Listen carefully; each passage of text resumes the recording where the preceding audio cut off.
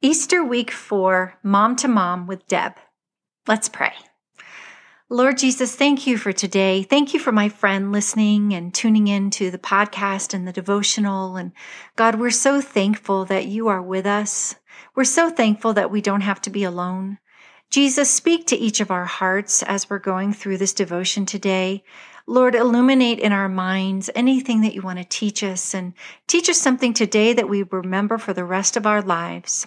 Freeze all demonic activity in our lives. And God, we ask that you would supernaturally protect us so that we can listen and focus on you and be the best Christian woman, wives, and mothers that you've created us to be. Come, Holy Spirit, in Jesus' name, amen. Hebrews 4, verse 12.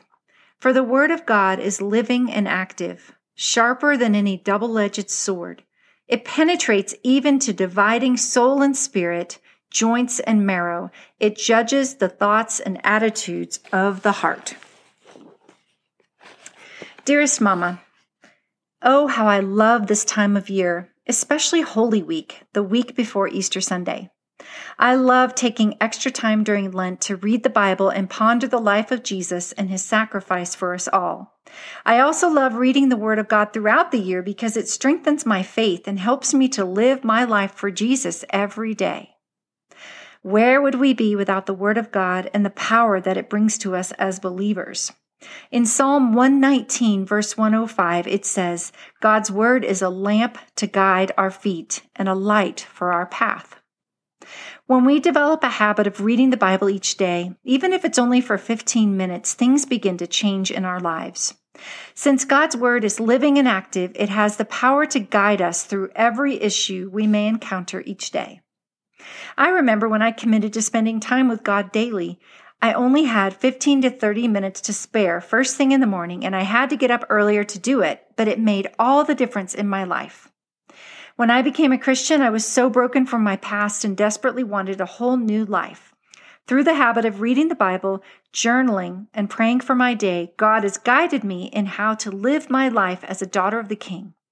He has taught me how to be the woman, wife, and mom God wants me to be, how to establish a Christian home with my husband, and how to disciple my children to know the love of Jesus. Without the influence of the scriptures in my life and the life of my family, I would not be who I am, and my children would not be who they are today. I would have lacked the wisdom and know-how to make the daily decisions on how to live my life for Christ and how to be a godly wife and mom and how to raise up godly children. How about you, Mama? Do you need the light from Scripture on your path? Are you struggling knowing how to raise your children up as soldiers of Christ, different from the world? Choose today to spend time with God each day to get your marching orders, your daily wisdom, power, and peace. I'm praying for you, dear sister. Love in Him, Deb Weekly, and the Help Club for Moms team. And here's a quote I love by Charles Spurgeon. Sharper than any double-edged sword, a sword with two edges has no blunt side. It cuts both this way and that. The Word of God is edge all over. It is alive in every part, and every part keen to cut the conscience and wound the heart. Depend on it, not a verse in the Bible is superfluous or a chapter that is useless. Let's pray. Father, I thank you for your Word.